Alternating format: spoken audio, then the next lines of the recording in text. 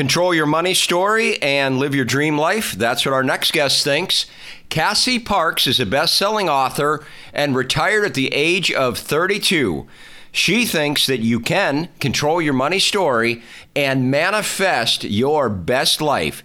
Let's hear what she has to say. Episode number 108 starts now. Welcome to Women Really Mean Business, presented by Athena International, the podcast that tells you the story of how women are impacting business one guest at a time. Now here's your host, Jeff Bolitnikoff, with another successful woman and her unique business journey. Women Really Mean Business, presented by Athena International. I'm Jeff Bolitnikoff, and we have somebody on the line. Her name is Cassie Parks. She's a best-selling author, coach, and example of living your best life. She created a passive income that allowed her to basically do what she wants in 2013, create her dreams and create her best life. You can check her out at CassieParks.com, and that's C-A-S-S-I-E, Parks.com. And Cassie, I'm going to bring you into the conversation now. It's great to have you. Very excited to talk to you, and thank you for your time today. Oh, thank you for having me. I'm so excited.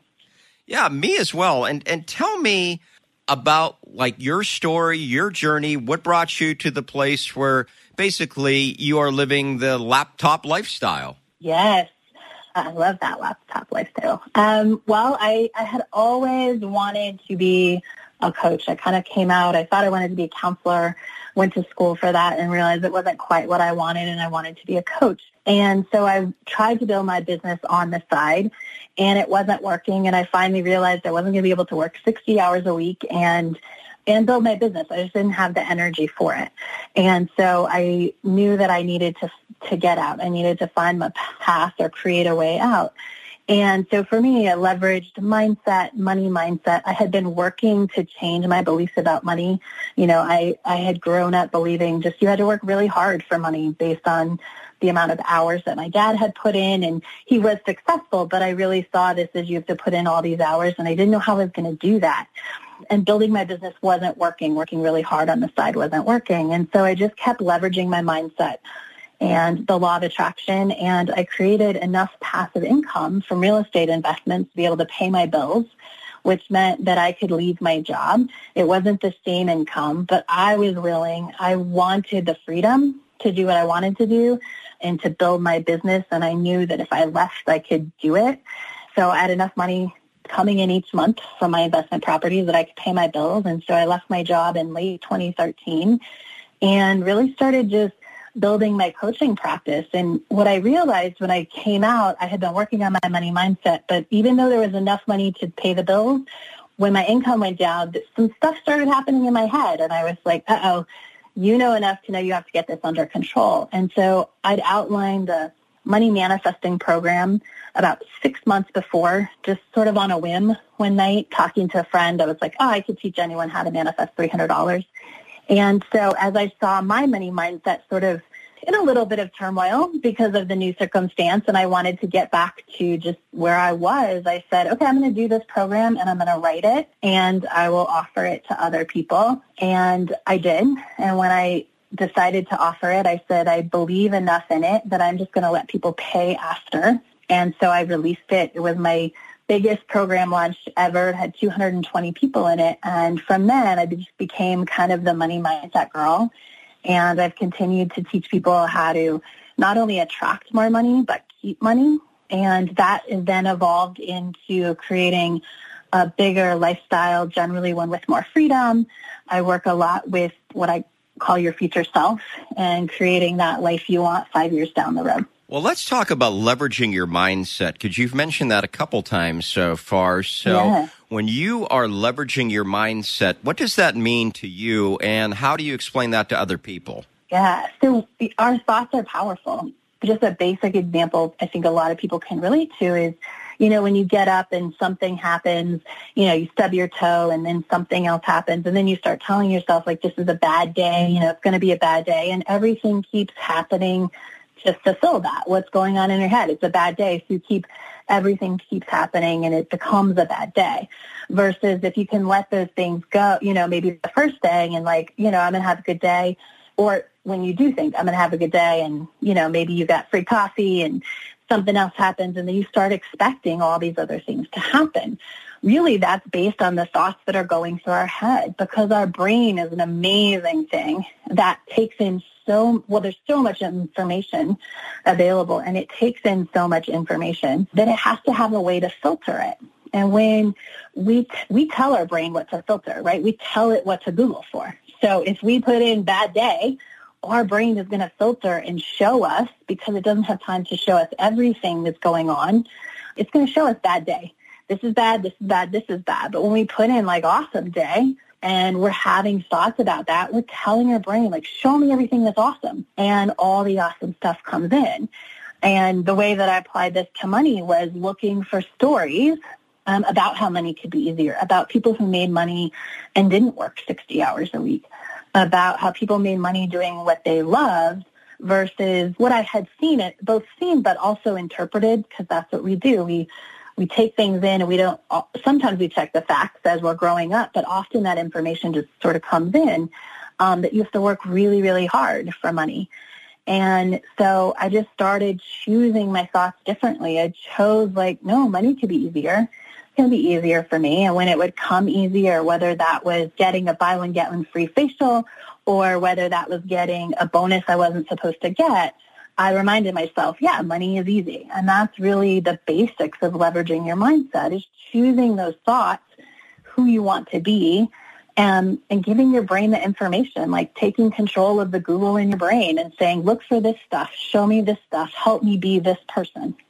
Well, let's talk about some specific steps people can take. And I imagine you coach people and all that other good stuff. But let's just say we had a brief time together, and I guess in a way we do on this podcast. So what would you say to me? I'm like, Cassie, I would love to manifest money and own my mindset and all those types of things. So what would you be saying to me? What are some action steps?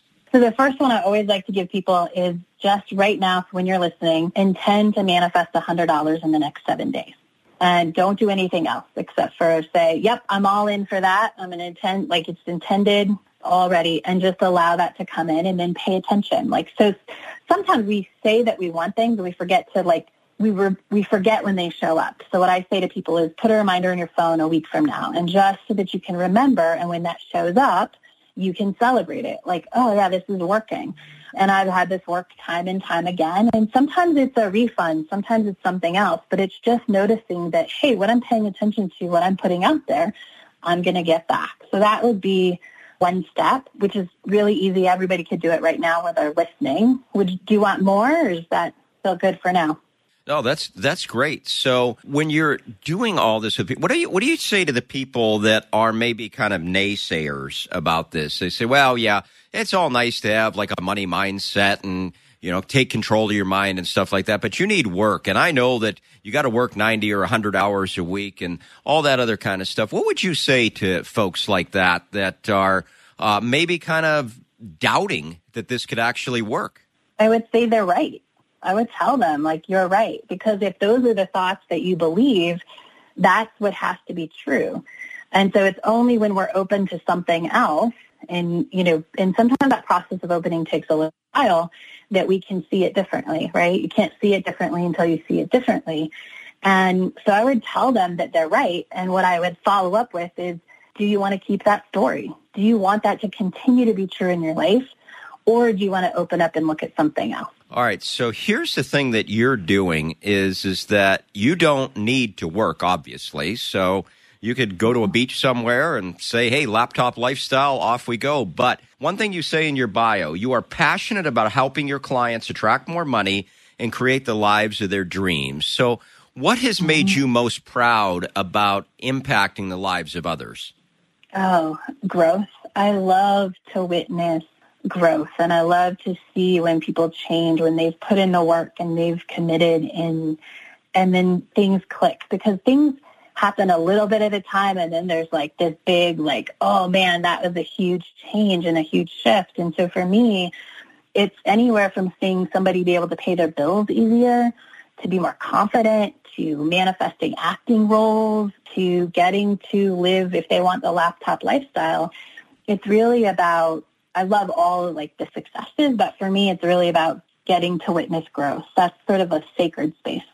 Have you found, and I'm almost guessing the answer to this is yes, but have you found that they start out wanting more money, but this impacts literally every area of their life when you are kind of done with them? Absolutely. Yeah. I have found that when you change your money story, everything changes. So when you learn to be different with money, you're different in your relationships, you're different with your body, you're different with everything. What are we doing wrong right now as far as how we think about money, how we think about our lives? I know we've talked a lot about it, but maybe we've talked about kind of the mindsets you need to adopt, but what are some of the nonsense that we have to get out of our heads? What are some thoughts that that you would say have been really limiting people their whole life without them even knowing it? I think sometimes it's even the thoughts that they're not aware of. It's the behaviors that they do without thinking. So one of the money stories that I talk about that a lot of people default to if you're not consciously choosing one is survival. And those people, they do what I call hot potato money. So even when extra money comes in, they find a way to get rid of it really fast because their brain feels safe in survival. And so even more, sometimes it's the thoughts, but when we're come to really changing the stuff about money, it's also paying attention to our behaviors and what am I doing is number one. And number two, I think one of the biggest things that people do is they take on other people's beliefs about money without evaluating their own. So certain things are good, certain things are bad. I should be doing this, I should be doing that without asking, but does that make me happy? Do I want a smaller house, but in the middle of a downtown? Right? But sometimes we grow up thinking I got to have a bigger house, or it's someone else's belief that the house should be bigger versus loving where you live. So I think both checking in with behaviors helps us check in with our thoughts, and then checking whose story are we living? Is this our definition of success with money, or is it someone else's? So would you say that you bring your personal story in talking about your dad, who, as you said at the beginning of the interview, was very successful, but you saw him work a lot of hours and you had equated, okay, success equals lots of hours worked, and you had to kind of reprogram yourself. So is that something that you bring out to people when you're coaching them? The reprogramming part? Yeah, the reprogramming as far as saying, hey, you know what, I don't have to work X number of hours to be successful, and that was something that you had to kind of take out of your brain, as you had said. And so is that something that you relate personal stories to your clients as you're talking to them and coaching them? Absolutely, because our brains shift easier with story and personal stories. So I weave a lot of story, especially into my, when you get started in the intro, because if we can see a story where money is different, let's say when we're using the money is hard versus money is easy, when we use a story about money being easy and we tell that story, our brain is taking in that information without us saying, money can be easy, money can be easy, money can be easy. It's sort of a sneaky way to get it in there. And so I do use lots of stories to bring out and to just show that it can be different. Well, we're going to suggest, of course, as the first resource is CassieParks.com, CASSIE, Parks.com. But what are some other resources that you might want to bring out to our listeners? They could go to identifyyourmoneystory.com, and that's totally free. You don't even have to put in your email address, and you can look at the money stories that I've identified, because when you start to see the money stories, it's easier to see those behaviors that I talked about. You start to see oh, yeah, I do that. I got $10 and I had to go spend it right away. Or I do get $300 shows up, but then my brakes break right away. And you can start to see yourself in those stories and start to bring awareness, which is the first step to seeing those thoughts and those behaviors and how to change them. It's really amazing because I hadn't thought about that really, but it's our brain is really going to relate the stories that we tell it. And you'd said it earlier, if you're having a bad day and you say, well, I'm just going to have a bad day, this is a terrible day, then it's probably self-fulfilling prophecy, right? Absolutely, yeah. Well, I'm going to give you the floor at the end here, and we've got plenty of time for you to address the audience with whatever you'd like to talk to them about, your chance to take out the podcast and close it in any way that you see fit. So, Cassie, let me pass the mic over to you and give you the floor. Awesome. Well, I think I will talk a little bit about stories. I talk a lot about story because, as you mentioned, it's that story that we tell ourselves is the story that gets played out. So I have a saying that is, the story that we tell today is the life that we live tomorrow. And if we want to change the life tomorrow, we have to tell a different story today. And one of the ways I mentioned the money story, so I just love to give your listeners just a little hint of those. There's the survival story. That means, there's never enough money, right? It doesn't matter how much money comes in. There's never enough. And it's a very stressful story. It's similar to the story of just enough, but just enough is less stressful because everything always works out. There's just not, you don't get to save for those big things. So like I mentioned, $300 extra might show up, but your brakes are going to break down. And so that $300 isn't getting to go for that dream. It's less stressful because there's always enough, but there's just enough. There's the money chaser, which is one of my former stories. That's a person who has probably been in more than one MLM, maybe like 3. You're always chasing that idea. If your family is tired of hearing your money-making ideas, you're likely a money chaser. And there is Hot Mess, which was actually named by people I interviewed about this. And it's really, money's never been an issue for you. It comes, it goes.